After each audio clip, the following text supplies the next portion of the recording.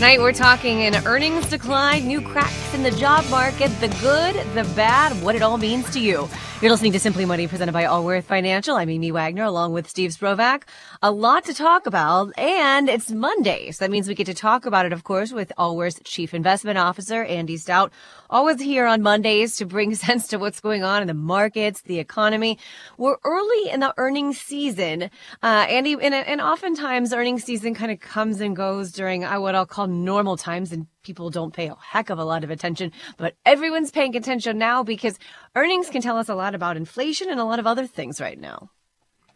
Yeah, and it's certainly telling us that companies are not able to pass along all of their increased cost to their consumers. So when you look at what Wall Street has expected at the start of earnings season, they were looking for corporate profits to be 8.2% lower in the first quarter of 2023 compared to the first quarter of 2022. That's a sizable drop, right? Yeah. And so far, it's early in the earnings season. We have about 89 large cap companies having reported so far, which is about 17-18% of the S&P 500 index. And so far, the growth rate, or maybe contraction rate's a better word, is 7.3%. So earnings are 7.3% lower than the same time last year. So a little bit better than expected, but still negative, and it's not a good number.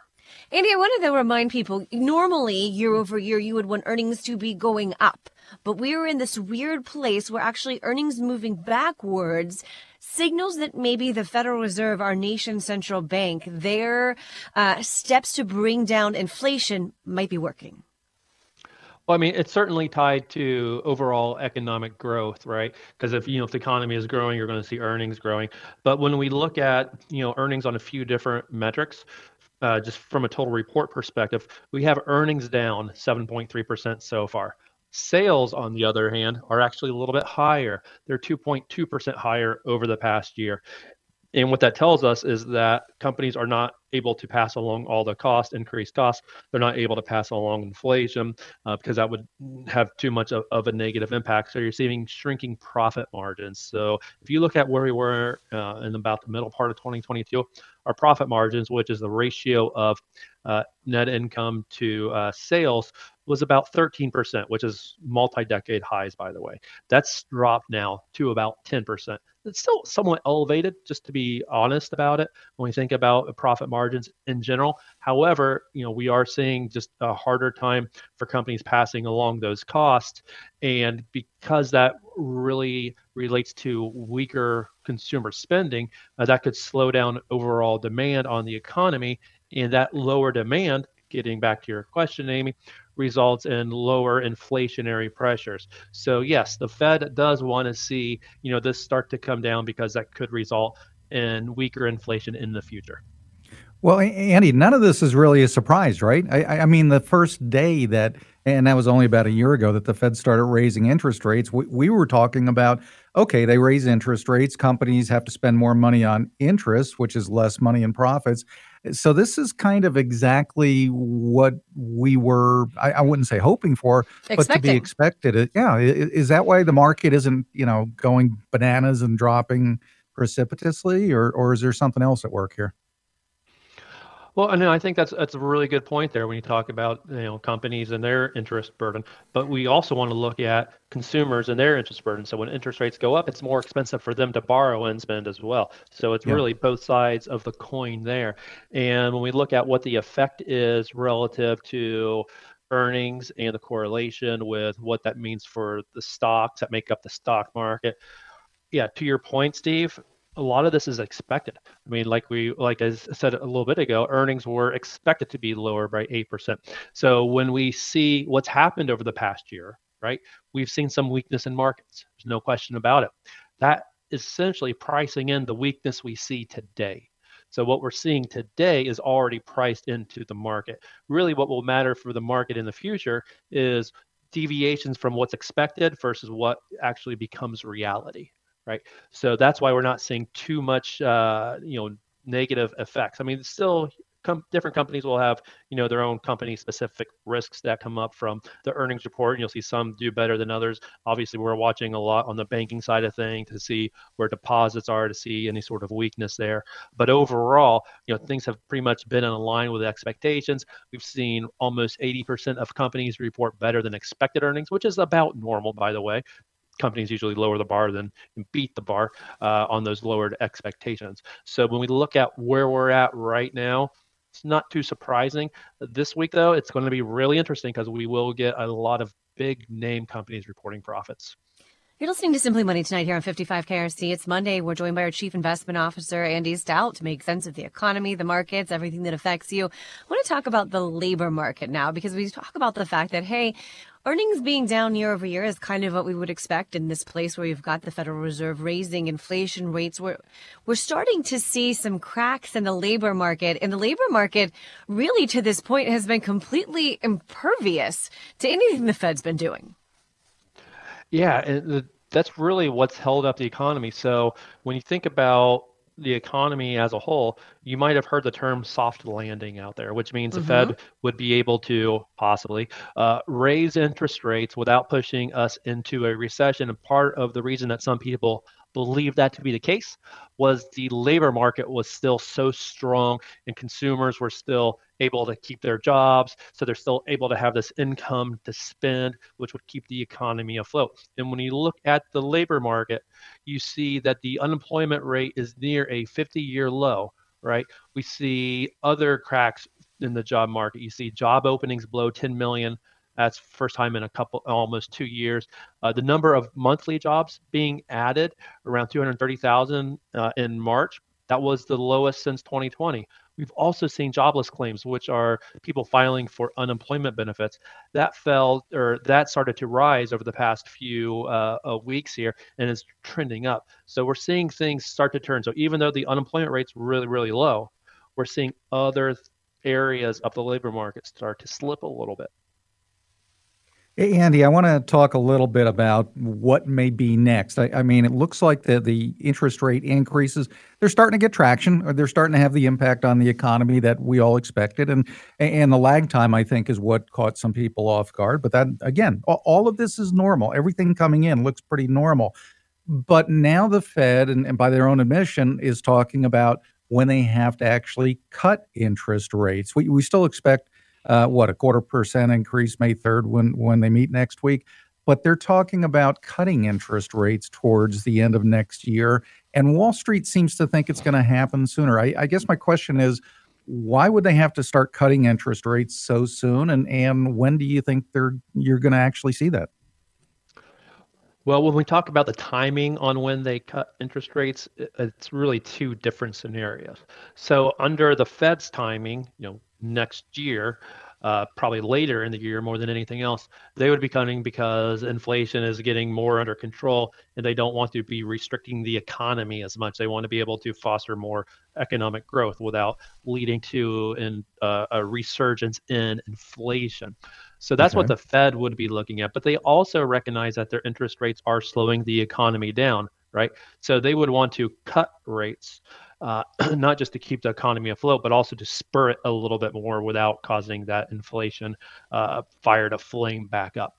Now, the economy, or the market, I should say, based on Fed fund futures, which are securities that Wall Street traders trade, gauging where they think the Fed funds rate will be at different points in time. And they are essentially pricing in 3 rate cuts after the May 3rd hike. Can we talk about that for a second? Because that is so funny to me, right? You have the Federal Reserve very clearly saying, hey, here is our plan for this year. Obviously, their plan can change based on data that comes in to the contrary, but they're not talking about cutting interest rates. Yet the market, it's like the kid on the playground with the fingers in the ear, like, don't want to hear this, don't want to hear this. The markets are saying, yeah, but we really think what you're going to do is to cut rates, even though you're saying you're not going to. Well, I think what the market's pricing in is really the middle point of 2 scenarios. The base case scenario, or the most likely scenario, is probably the Fed hikes on May 3rd and pauses. I mean, that's the most likely scenario, pauses for the rest of the year. Okay. However, the real downside scenario is that we see a credit crunch because banks have tightened their lending standards. 70% of banks have reported tighter lending standards over the past few weeks.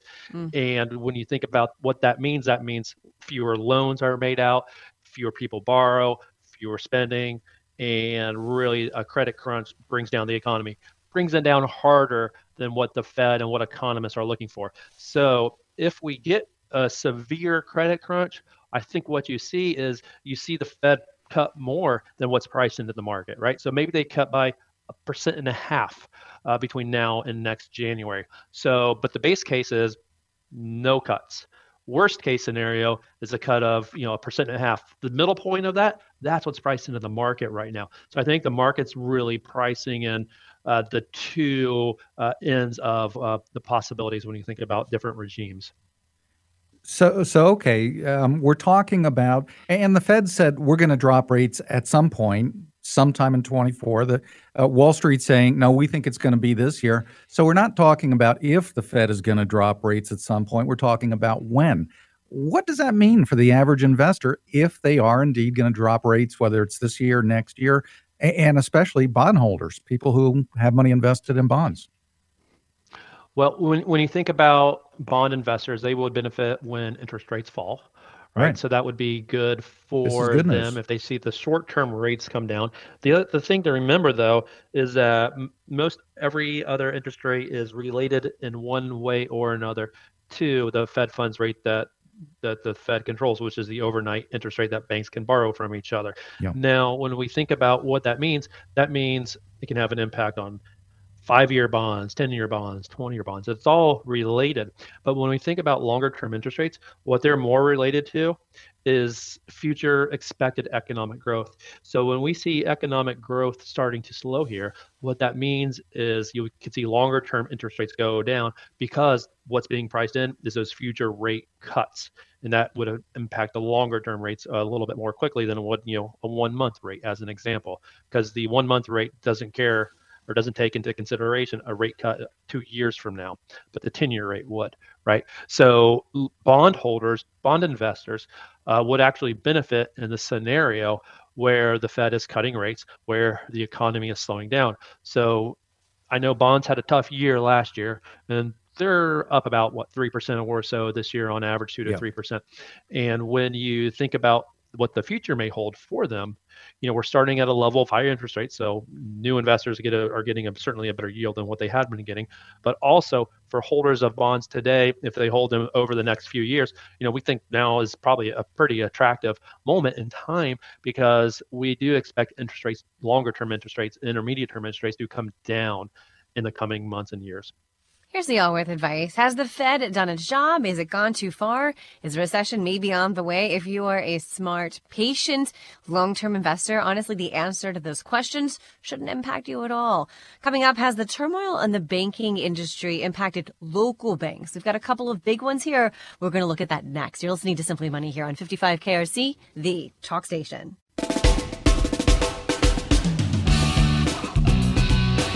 You're listening to Simply Money, presented by Allworth Financial. I'm Mimi Wagner, along with Steve Sprovak. If you can't catch our show every night, you do not have to miss out because we've got a daily podcast for you. Really easy to find. Just search Simply Money on the iHeart app or wherever you get your podcast. Straight ahead at 6:43, how to lower your taxes by investing. What you need to know there. All right, this used to be one of my favorite stores, which probably says something. Bed Bath & Beyond is now Bed Bath & Bankrupt, yeah. Wah, wah. Over the weekend, they filed Chapter 11, and they've been struggling for a while. I walked into one of their stores a couple of months ago, and it was obvious something was going on. Yeah. And I didn't realize. There's 360 Bed Bath & Beyond stores that are going to be shutting down. I didn't know they also own Bye Bye Baby stores. So I just found that out recently. Yes. And those are actually pretty popular. My cousin had twins a year ago, and they're always talking about Bye Bye Baby and ordering from there. The problem with Bed Bath & Beyond is when everyone started buying things online, they just didn't get there quickly enough like everyone else did. And they admitted that. Yeah. And then the pandemic came and it was like, well, you're not going into the store and you can't really easily find this stuff online. Yeah. And then they tried to do these store refreshes. refreshes, and the one near me at Crestview Hills looks amazing when I go in, but maybe there's two other people in there when I walk in. So yeah, I think the writing was on the wall for this one. Yeah. And, this was one of those meme stocks. This was one of those stocks that, all of these small investors hopped on board because it was being shorted by large companies. And these small investors, just like they did with some other stocks that were, $2, $3, $4 a share, they said, you know what, we're going to stick it to the man. We're going to keep buying this stock and driving it up and drive those short sellers, the guys that sell first and make money when a stock drops. We're going to stick it to the man. They didn't stick it to anybody. I mean, when a company goes out of business, stuck it to themselves a little bit. Yeah, the stock usually goes bye-bye. And it just proves once again to me, Amy, that, the big money out there, they usually have a pretty good idea of what's really going on behind the scenes. Yeah, I'm not a huge fan of options trading. However, there are certain companies that they look at, and there's a reason why they short sell them. And this one, I mean, it was just apparent to everyone who walked in the store or jumped on their website that they were behind the times. So for Bed Bath & Beyond, a store that's been around, for years and years and years, when I think back, we're about to see the last of them. Kind of sad, but it's kind of how these things go. Speaking of industries, right, and things changing, we've had some, I don't even know. I wouldn't say banking collapse recently because that's way too strong of a word, but we have you'd think so if you listen to some news outlets. They made a big deal out of what was going on. Which I think is one of those kind of like the sky is falling, which really freaks people out. And that's why I like it that we're talking about this today. We're talking about a local bank, Fifth Third, right? Yeah. And we're in earnings season as they report how they're doing. It's really nice to kind of look under the hood and say, okay, if you're worried about other banks, how healthy is Fifth Third? And the answer is really healthy. Pretty darn healthy. Yeah. Cincinnati's own Fifth Third just reported quarterly earnings, first quarter profits, $591 million. That's up 18%. I mean, Andy just got done talking about how a lot of companies are, down 7% on average, 7%. On profits. Yeah, here's Fifth Third up 18%, and revenues were up 18% also. And this, I'll tell you why this is important, Amy, is when Silicon Valley Bank went bust and First Republic and then Credit Suisse and, a lot of the doom and gloomers were saying, oh my goodness, is this another reason that we're going to have another 2008? The banking sector is in crisis and the financial system is on the verge of collapse. Who knows how many other banks have the same problems these banks had? And the bottom line is, a couple of banks failed banking 101 and well-run banks are doing just fine. Thank you. There is no systemic issue going on. Yeah, there might be another bank or two uncovered that are, trying to play it fast and loose and maybe got into some risky investments, but Fifth Third apparently is not one of them. Not only that, but when the news of Silicon Valley Bank collapsing, there was a sort of panic among all people, a lot of people, I guess, saying, is my bank safe? And several banks reported kind of a run on deposits, people going in and saying, I'm pulling my money out. I'm not. So during that time, right, when all this news was breaking, Fifth Third Bank says, hey, we were actually stable. In fact, we got more people coming to us during that time. Reputation, great branding. That's right? where the money was going to. Yes. So it wasn't that people were necessarily taking their money out of these banks and coming home and putting it under their mattresses. They were finding banks that they knew that they could trust, and really glad to see that Fifth Third Bank has been one of those. Yeah, I am too. But, it's good for the bank. Be careful. Is it good for you? I mean, FDIC insurance covers you for up to $250,000. So if you've got less than $250,000, your biggest concern isn't necessarily the stability of the bank. It's what kind of interest rate are you getting?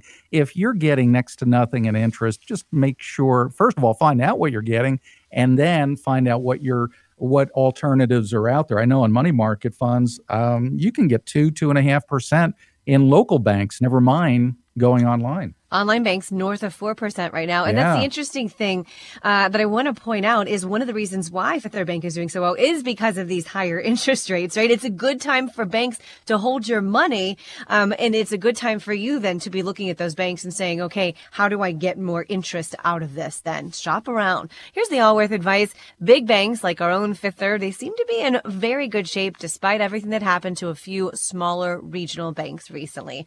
Coming up next, the jobs that could go away thanks to AI. Could it be yours? We'll take a look. You're listening to Simply Money here on 55 KRC, the talk station. You're listening to Simply Money.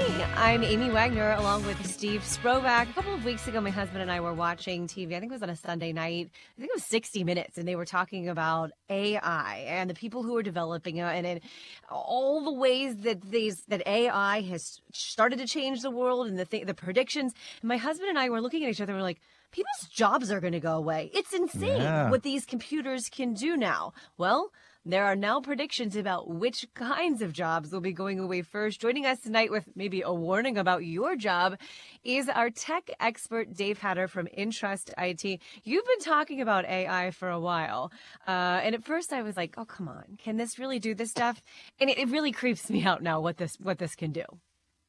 Yeah, well, as always, thanks for having me on. And it's come a long way very quickly. The concept of artificial intelligence is not new. It's been around for a long time, but there have been a lot of advances in a relatively short period of time. Things like ChatGPT, DALL-E, Midjourney. You know, synthetic media is sort of the catch-all term for content that's generated completely from whole cloth by a computer, which also gets into deep fakes, and that's one of my major concerns about all of this stuff. But now, whether it's text like from ChatGPT or images from Stable Diffusion or Valley or other, you can create video, you can create audio, you can create text. Pretty much anything can be created um, completely by a computer at this point, and it's all increasingly realistic and rapidly advancing. It's pretty wild, and I think surprising to people who haven't experienced it. Hey, Dave, I think a lot of people that are hearing about artificial intelligence for the first time, maybe in the last, well, when ChatGPT started becoming Yep. newsworthy, I think everybody's first reaction is they're scared. And I don't want to. There's a lot of alarmist articles out there, and I know better than to ask you about. Are you optimistic? But Are I mean, you alarmed? does this really scare you? I don't know that I would say I'm scared, but I'm certainly concerned about it on a Yeah. number of different fronts. I mean, I've worked with ChatGPT pretty extensively now, and it's got some amazing capabilities. It's got a lot of problems too. I don't want to overlook that. It can be fooled. If you read their Hmm. terms of service, it'll tell you sometimes it will quote hallucinate unquote and create something completely from whole cloth. And I don't know if either one of you two happen to catch the story. You may be familiar with Jonathan Turley. He's a pretty high profile attorney. And ChatGPT, or it might have been Bard, I forget which AI it was, but someone asked it to come up with a list of attorneys who had been accused of sexual harassment. And it Ooh. Mm. listed him for something he supposedly did on a field trip, which never occurred. Oh, So, yeah, yeah. it'll be interesting to see where that goes. It's gotten a lot of press. It's for anyone that's interested in looking into it. But Steve, to your point about am I concerned? Amy, you mentioned the taking of jobs. I think right Yeah. now we're in a place where it can be a powerful tool to augment your job depending on what you do. We've used it for a lot of different things at Intrust. It's never perfect. You got to understand that it will sometimes make stuff up. You're not going to get sources. But when it works, it's a really powerful tool where it might get you like, I need a blog post on X written as a cybersecurity expert. It might be your question for it. It'll generate something that's probably 60 to 80% complete, and then you just need to tweak it.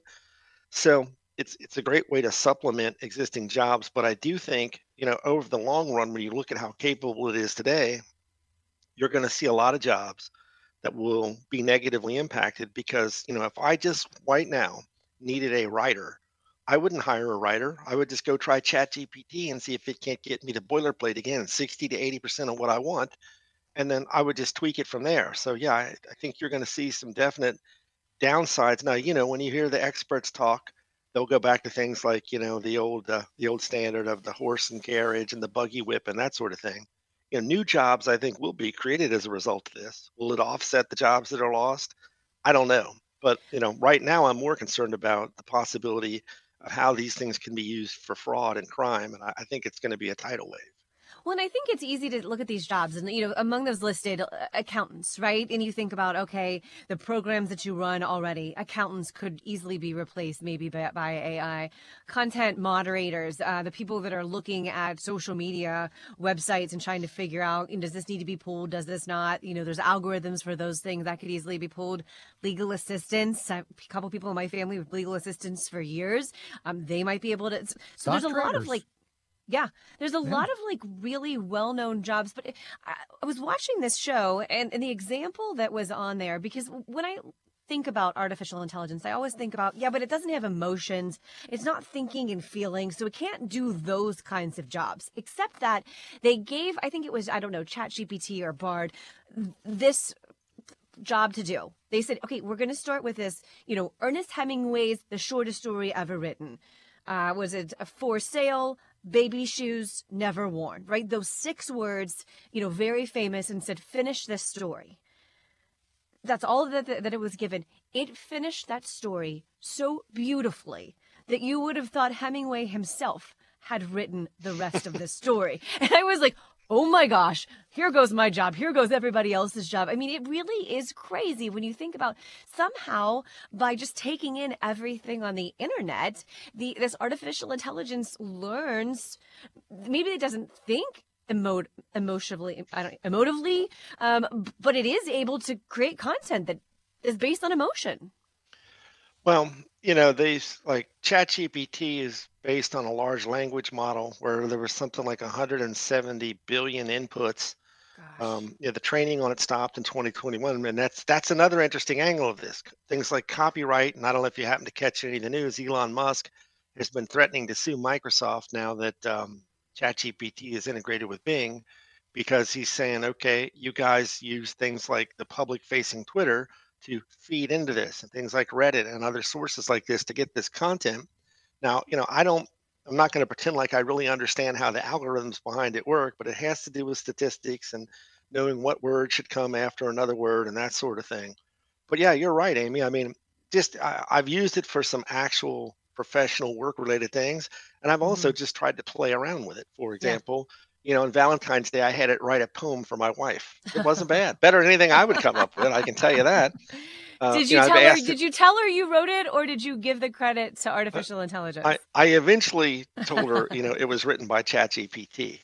I've also, because, part of the trick of using a tool like ChatGPT is to be as specific as possible on your question. In fact, it's called prompt engineering. That's what we nerds call it.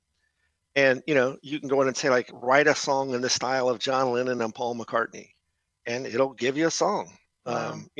Is it as good as something they would have come up with? Well, probably not. But the quality is surprisingly good most of the time.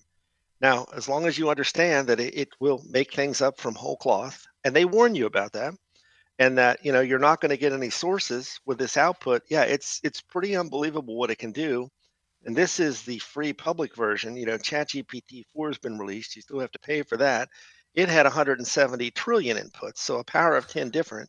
And it's pretty mind-blowing what it can do. It can also work with images and some other stuff that the previous version can.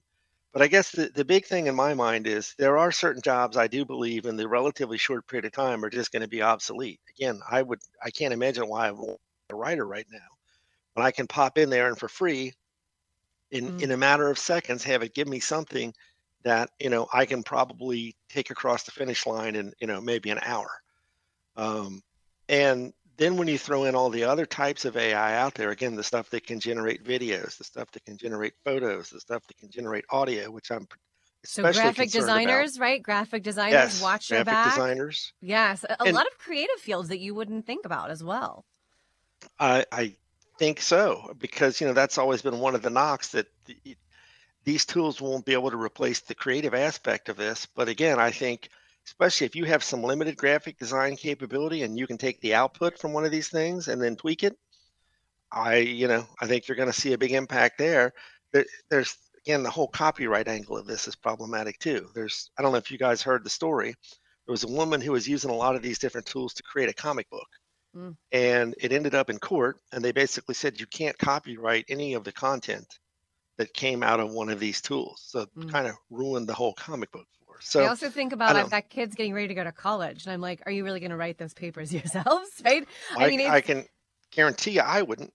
yeah, it's So changing everything. And I think the takeaway is, I don't know, watch your back. Artificial intelligence could be coming for your job unless you know how to code artificial intelligence or you let people use it somehow to benefit themselves. I think that's probably the jobs of the future. Thank you, as always, to our tech expert, Dave Hatter from Intrust IT. You're listening to Simply Money here on 55 KRC, the talk station. You're listening to Simply Money, presented by Allworth Financial. I'm Amy Wagner, along with Steve Sprovak. If you've got a financial question that's bothering you, maybe it's keeping you up at night, you can bring it straight to us. There's an easy way. There's a red button you click on. You're listening to the show on the iHeart app. That question is coming straight to us. We'd love to talk about it right here on the show, straight ahead. You need to be very careful about what you say to your coworkers, and maybe if you are a manager, and we're going to tell you why that is, and how one woman learned that lesson the hard way. You know, nobody likes paying taxes. There's the annual conversation that I dread every year with my husband, which goes like this. All right, talk to the accountant. Tax returns. Here's what we owe. Here's how much we're getting back. And by the way, here's how much we paid last year. And you literally get this like knot in your stomach, like, we paid how much in taxes last year?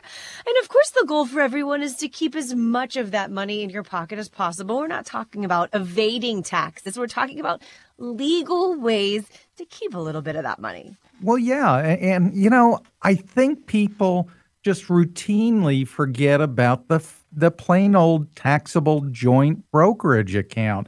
Because it says taxable in it. It sounds, exactly. Not only does it not sound sexy, it sounds like downright yuck. Taxable account? Let me explain my point on this, because some people, and you know, God love them, they're incredibly efficient with savings. You know, they come to me as they're approaching retirement, and they've just got lots of money saved up in 401ks and IRAs, and good for you. But when you're retired, you're going to start drawing money out of investments. You go from being a saver to a spender.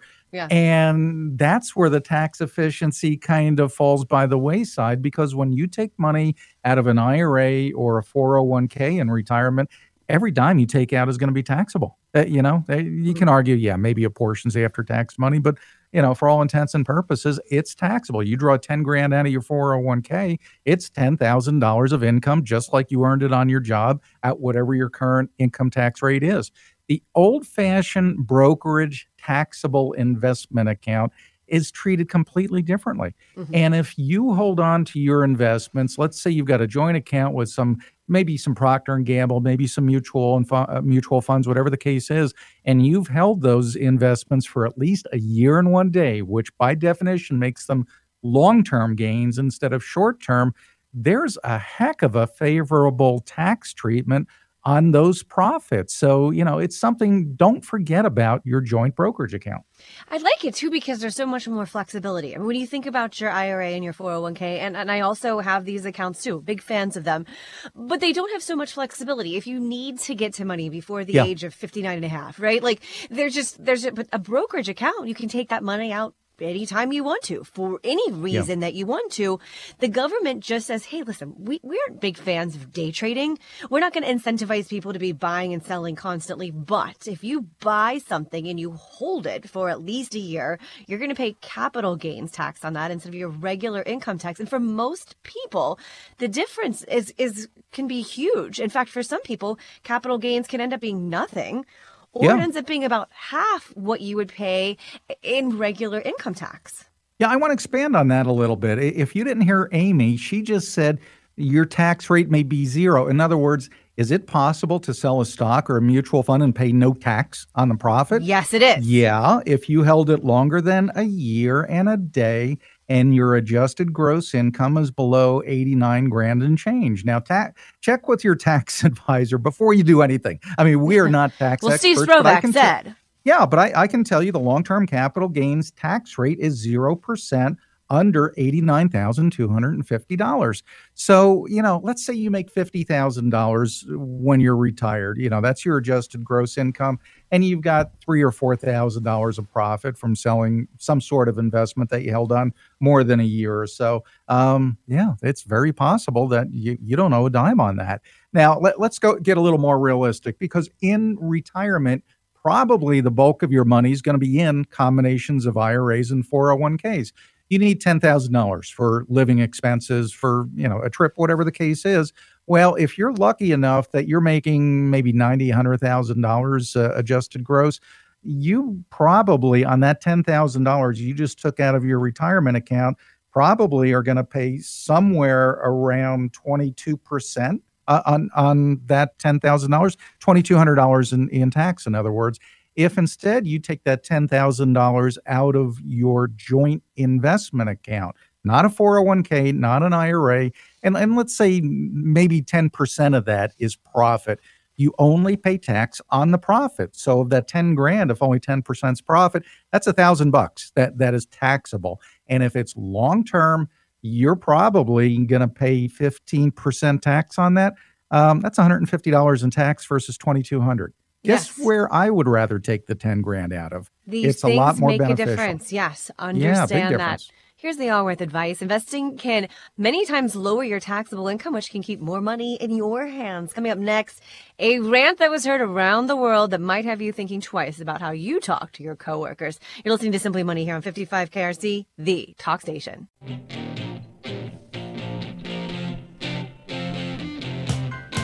You're listening to Simply Money, presented by Allworth Financial. I'm Mimi Wagner, along with Steve Sprovak. I would say at one point or another, Steve, we have all said something that we thought, that didn't come out the way I intended it to. Every day, Amy. Wish I could take that back. Yeah. We are in a radio show, so you'd think we would have learned by now. But there is a woman who's the CEO of a big company, and she has been all over the headlines recently, not necessarily because of the furniture company that she runs, but because of a Zoom meeting that she held with her employees, where, these are employees that are used to getting annual bonuses. And so something had gone out saying no bonuses this year, and she got questions about it. So here she is thinking she's doing everyone a favor, and she's going to directly address the issue of bonuses. Here's what the CEO, Andy Owen, said. Don't ask about what are we going to do if we don't get a bonus. Get the damn $26 million. Spend your time and your effort thinking about the $26 million we need and not thinking about what you're going to do if we don't get a bonus. All right? Can I get some commitment for that? I would appreciate that. I had an old boss who said to me one time, you can visit Pity City, but you can't live there. So people, leave Pity City. Let's get it done. Thank you. Ouch. Leave Pity City, people. Oh, I wonder if she's in Pity City right now, because there has been quite a backlash. You said nobody got their bonuses, almost nobody, because she got her $4 million bonus in 2022. Yes. She sounds insanely tone deaf. And this is the age of Zoom calls where it's not like she was behind closed doors with 5 people and those 5 people came out and said, I have to tell you what the CEO said. Oh my goodness, listen to this. It was recorded. Someone literally recorded this, and it is all over Twitter and the Twitterverse and the web and all the places. And she's gotten a lot of heat. And now she's kind of apologized, and she said, I just want to be transparent and apathetic. I'm trying to reflect on what I did, and I feel horrible. And this is what she says, that my rallying cry seemed insensitive. If you put yourself in the shoes of those people listening, did that feel like a rallying cry to you? Like, no, that was like not exactly motivational. Mean. No, exactly. Yeah. So, and I think we're seeing a little bit of a backlash. People are getting tired of this garbage. Just be transparent, be a good person, be a good leader. It's okay. We'll get through it. You don't have to be like that. Yeah, she said she was trying to energize her team to meet a challenge, and it just maybe landed in a way that she didn't intend, and for that, I am sorry. We all learn lessons. She is certainly learning this one the hard way. Listen, assume anything that you put out there is going to end up all over the world, so just don't say it. Thanks for listening tonight. We hope you're going to tune in tomorrow. We're talking about the 4 life events when you should contact that financial advisor. You've been listening to Simply Money, presented by Allworth Financial on 55 KRC, the talk station.